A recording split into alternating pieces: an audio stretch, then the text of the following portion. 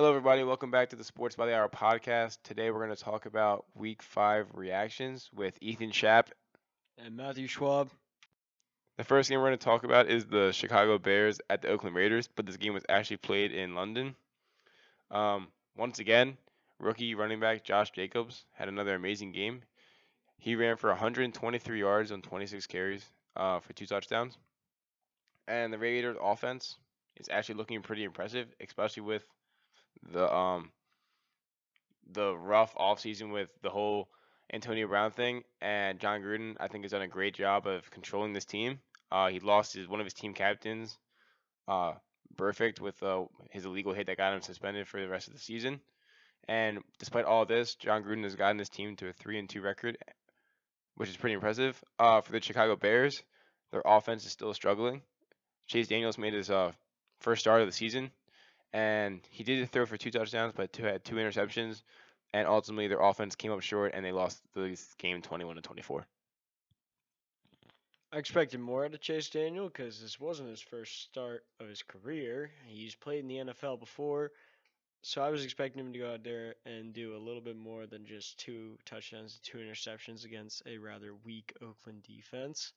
I was expecting him to get more, maybe 2 touchdowns to 1, or maybe even 0 interceptions and a higher QB rating than just 89.7. Um, The Bears defense had the worst game I've seen them play in a while.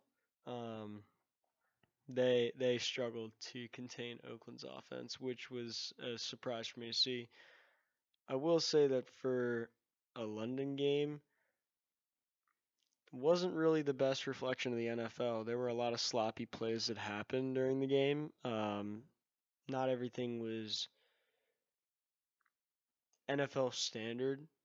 Comparing it to most other games, uh, plays like completely missing your halfback on a toss, um, or overthrowing your receiver by 10 feet to throw an interception. Things just didn't go well for either team, and it was kind of a sloppy game at times, but it ended up being a good one with Chicago scoring 21 points in the third quarter alone to actually take the lead from the Raiders, but the Raiders ended up scoring a touchdown late in the fourth quarter to win the game.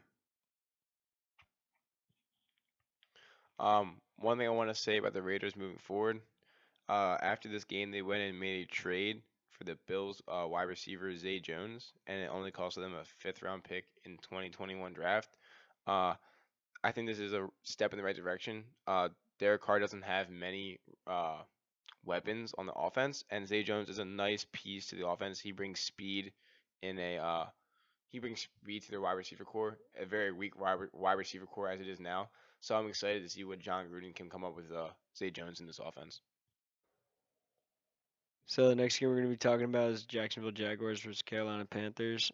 Um, I know he had 3 fumbles, but this was still a really good game for Gardner Minshew. I can get past the 3 fumbles simply because the Jaguars have an absolutely god awful offensive line. So I can ignore the whole fumbling issue. Other than that, he did have 2 touchdowns, 374 yards, and no interceptions. Um, Fournette also 23 carries, 108 yards, and a touchdown. So both of those guys had major games. Um, I'm still not sold on Kyle Allen. Still not sold on Kyle Allen. I know he did have a touchdown. He hasn't thrown too many interceptions. And he's also 3-0 as a starter.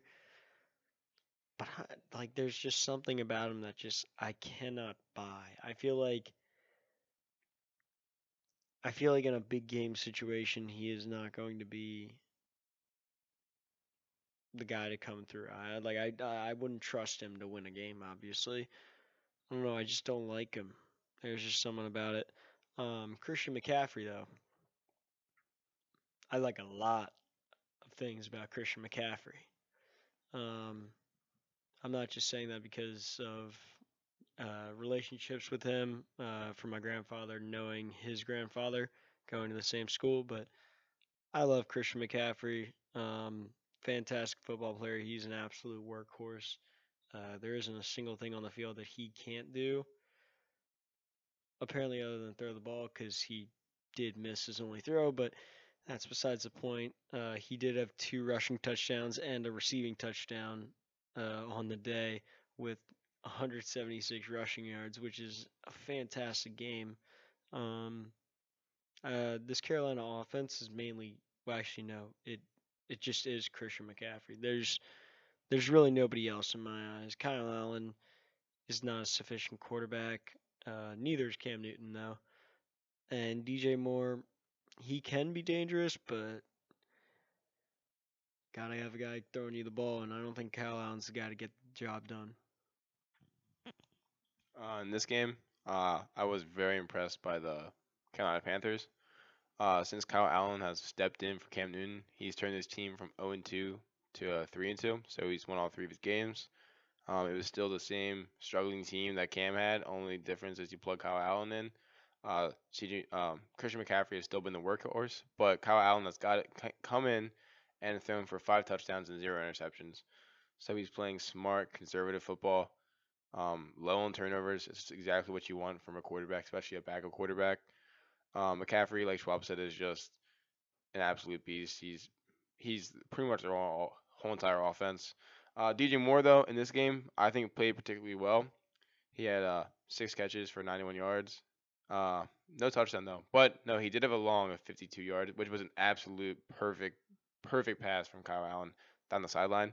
Um, Leonard Fournette has had 2 games in a row now for over 100 rushing yards, which is nice to see. He's getting back to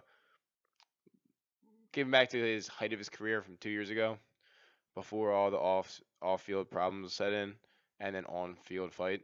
For me, Gardner Minshew throwing for 2 touchdowns and then fumbling the ball 3 times and losing all 3 of them. I have a bigger problem with it than Schwab, because the Jaguars only lost by 7. So if he doesn't turn the ball over those 3 times, they probably have this win. And I understand the offensive line is bad, but you need to be somewhat of aware of the pocket. So overall, I think Gardner Minshew's been great, and I'm looking forward to him in next week's game. The next thing we're going to talk about is the Green Bay Packers at the Dallas Cowboys. In this game, Aaron Rodgers threw for 22 out of his 34 passes for 238 yards. He threw for 0 touchdowns and 0 interceptions. But the big player of the game was Aaron Jones with his 19 carries, 107 yards, and 4 touchdowns. Aaron Rodgers once again has gone into Dallas and showed out. I think the Cowboys are favored in this game. It was definitely going to be a close game, but Aaron Rodgers showed that even without Davante Adams, his number 1 target, he still can put up 34 points and carry his team to a 4-1 record. Dallas Cowboys, especially Dak Prescott, struggled. He only completed 27 out of his 44 passes. He did put up 463 passing yards, which is a very high number. But he threw for 2 touchdowns and 3 interceptions and just struggled. He had a QBR rating of 27.1. And once again, Zeke is off to a slow start. He had 12 carries for 62 yards and 1 touchdown. I think with that O-line, he needs to do more. Amari Cooper had a good game, though. He had 11 catches for 226 yards with a touchdown. He had an impressive performance. But other than that, Dallas Cowboys came up small to me in this game. So obviously Dak Prescott struggled.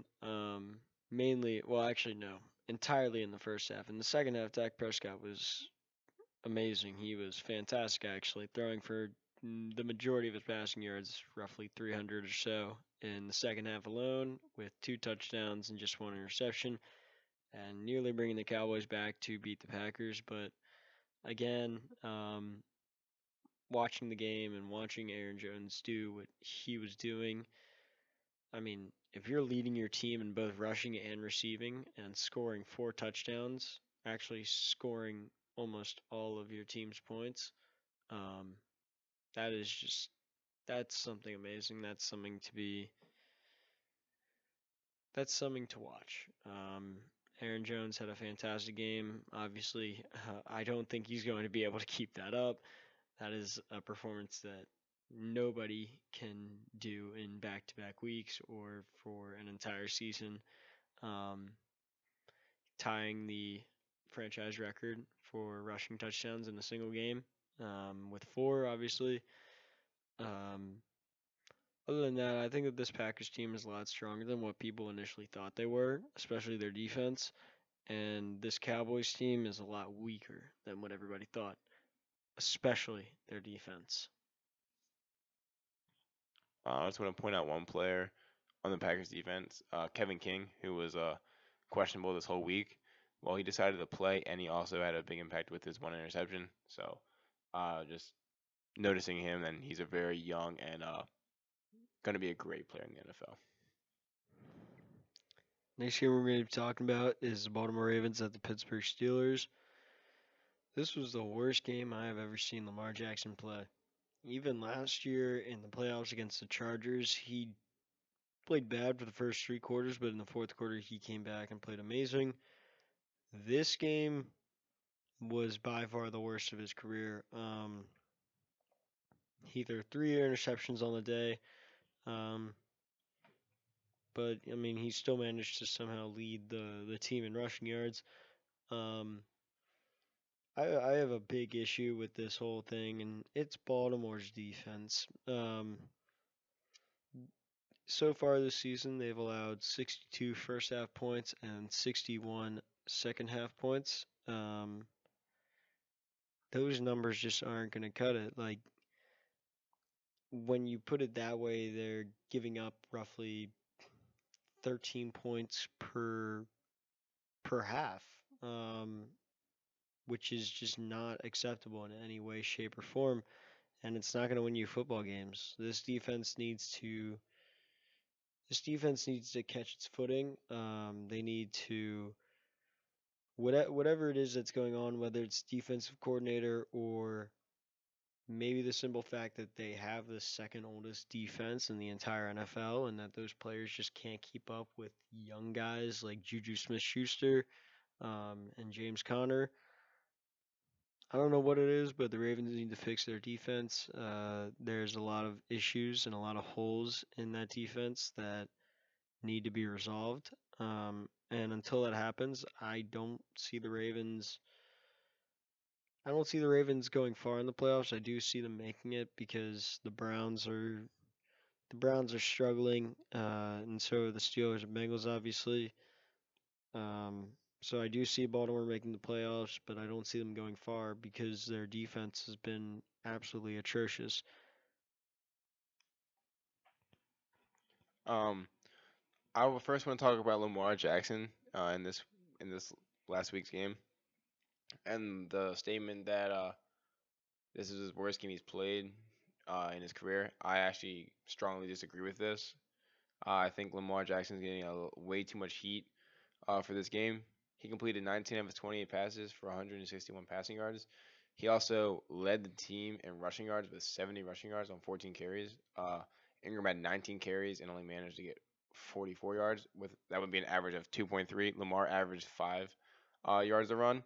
And Lamar Jackson, he did throw 3 picks. The first pick was a throw across the middle to Mark Andrews, where Mark Andrews, when he was hit in the middle of the field, started looking for the ref and calling looking into the ref to get a pass interference call instead of continuing to playing the ball, which just let the middle linebacker run under it and intercept it. The second pick was right before halftime, which was probably the worst single play I've seen Lamar Jackson have. There was 33 seconds left in the second quarter, and all we had to do was run. All the Ravens had to do was run the ball and drain out the clock. And instead, Lamar Jackson sat in the pocket, looked to the sideline, totally misread the coverage, and threw it right to Hilton on the Steelers. The third interception was definitely not Lamar Jackson's fault, and I don't even think it was a pick. Lamar Jackson hit Nick Boyle in stride, and Nick Boyle just got the ball taken away from him by Devin Bush. And if you look at the Ravens challenge, if you look at the replay, Devin Bush clearly trapped the ball. The ground assisted his catch. So not only that, I don't think it should have been an interception. It hit Nick Boyle in the hands, and Nick Boyle had possession of it, and it was taken from him. So that's not on Lamar. So 2 of these interceptions that he had, I wouldn't put on Lamar. So I think that the blame that he's catching for this, I don't think he deserves. For the Ravens defense, um, that is obviously their biggest struggle. They let Mason Rudolph, a backup, throw for 131 yards, and then they let Devin Hodges come in and drive down the field and score a touchdown on his first drive. James Conner, they contained pretty well. He only had 55 yards. And Juju Smith-Schuster had 75 yards and 7 catches, which is a pretty good average of 10.7, but it wasn't an explosive 100-yard plus game. I want to credit Justin Tucker, who, like always, is consistent for the Ravens. He hit all 4 of his field goals, with the long being 48. He also hit a 46 in overtime to win. And obviously, I want to talk about Marlon Humphrey, who single-handedly put this game away. He punched out the ball on Juju Smith-Schuster and then got up and recovered it, putting the Ravens in field goal range to win the game. But Ravens defense is looking rough, and honestly, the whole AFC North as a whole is looking rough. They're 3-11 in out-of-division play, which statistically makes them the worst division in the league. Which a 3-2 record being the number one in the division proves that. The next game we're going to talk about is the Broncos at the Chargers. I want to point out 2 big impact players, which I predicted in the last in predictions for Week 5. Philip Lindsay had 15 carries for 114 yards, which is an average of 7.6 yards a carry with a touchdown. In the rushing game, in the receiving game, he had 4 receptions for 33 yards and an average of 8.2 yards per reception. And Courtland Sutton, who led the team in receiving yards with 92 on 4 catches with 1 touchdown. Both these players are big parts of this offense. They give Joe Flacco great weapons in the backfield and as a threat downfield with Courtland Sutton. And it was just nice to finally see this team get their first win and to have Joe be able to get them the ball when they needed to. I bash on Joe a lot, but I'm going to give him his 30 seconds of praise right here. Not because he played well, because in reality he actually played pretty bad. He played pretty Joe Flacco-esque, but he got a win, and I'm a firm believer that production is more important than stats. And this game was a perfect example of it. Joe Flacco threw an interception, only had 1 touchdown, didn't even break 200 passing yards, but got his team a win. And especially against a Los Angeles Chargers team that coming into this year had playoff run hopes in their eyesight. Philip Rivers definitely struggled this game. He threw 2 interceptions and 0 touchdowns. One was in the red zone on a 3rd and goal, and he just took at least 3 points off the board. So Rivers has been struggling in the beginning of this year, and their defense especially has been filled with injuries, and that's why the Chargers has fallen to 2-3 and 3rd in this division. Time for me to bash on everybody on the Cleveland Browns roster who is not named Baker Mayfield, Nick Chubb, or Jarvis Landry. Baker Mayfield's a different topic, but the Browns' offensive line fell apart after last year once they traded away everybody just to sign Odell Beckham, free up cap space, get all the correct pieces in place.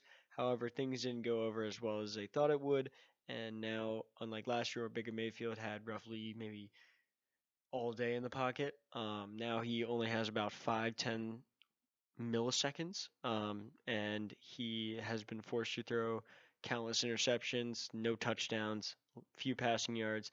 That has caused the Browns to be in the position they are now, which is 2-3. Obviously, it is second in the division, but it is obviously the weakest division in the NFL this year because the Steelers are 1-4 and the Bengals are 0-4. I want to talk about the 49ers offense this game. Jimmy Garoppolo threw for 20 out of his 29 passes for 181 yards. He had 2 touchdowns and 0 interceptions. Their rushing game was even better. That had 275 yards. Matt Breida had 114 yards on 11 carries for a touchdown. And Tevin Coleman, who makes a nice 1-2 punch, had 97 yards on 16 carries and another touchdown. More importantly, I want to talk about the well, actually, hold on. Before I go into the defense, Kyle Shanahan, with that offense, using George Kittle, Marquise Goodwin, and Kyle Juszczyk, their fullback, to like the best of their abilities. They run a lot of the gadget plays, jet sweeps, a lot of stuff behind the backfield. You saw Kittle on a few runs. Hughes check is involved in the blocking tight end, blocking as a fullback, blocking as a tight end. He even goes out and runs routes. Kyle Shanahan's really getting the most out of the offense. Now on the defense, their D line is actually amazing. It consists of Nick Bosa, Arik Armstead, DeForest Buckner, and D Ford, who are all first round draft picks, and it shows.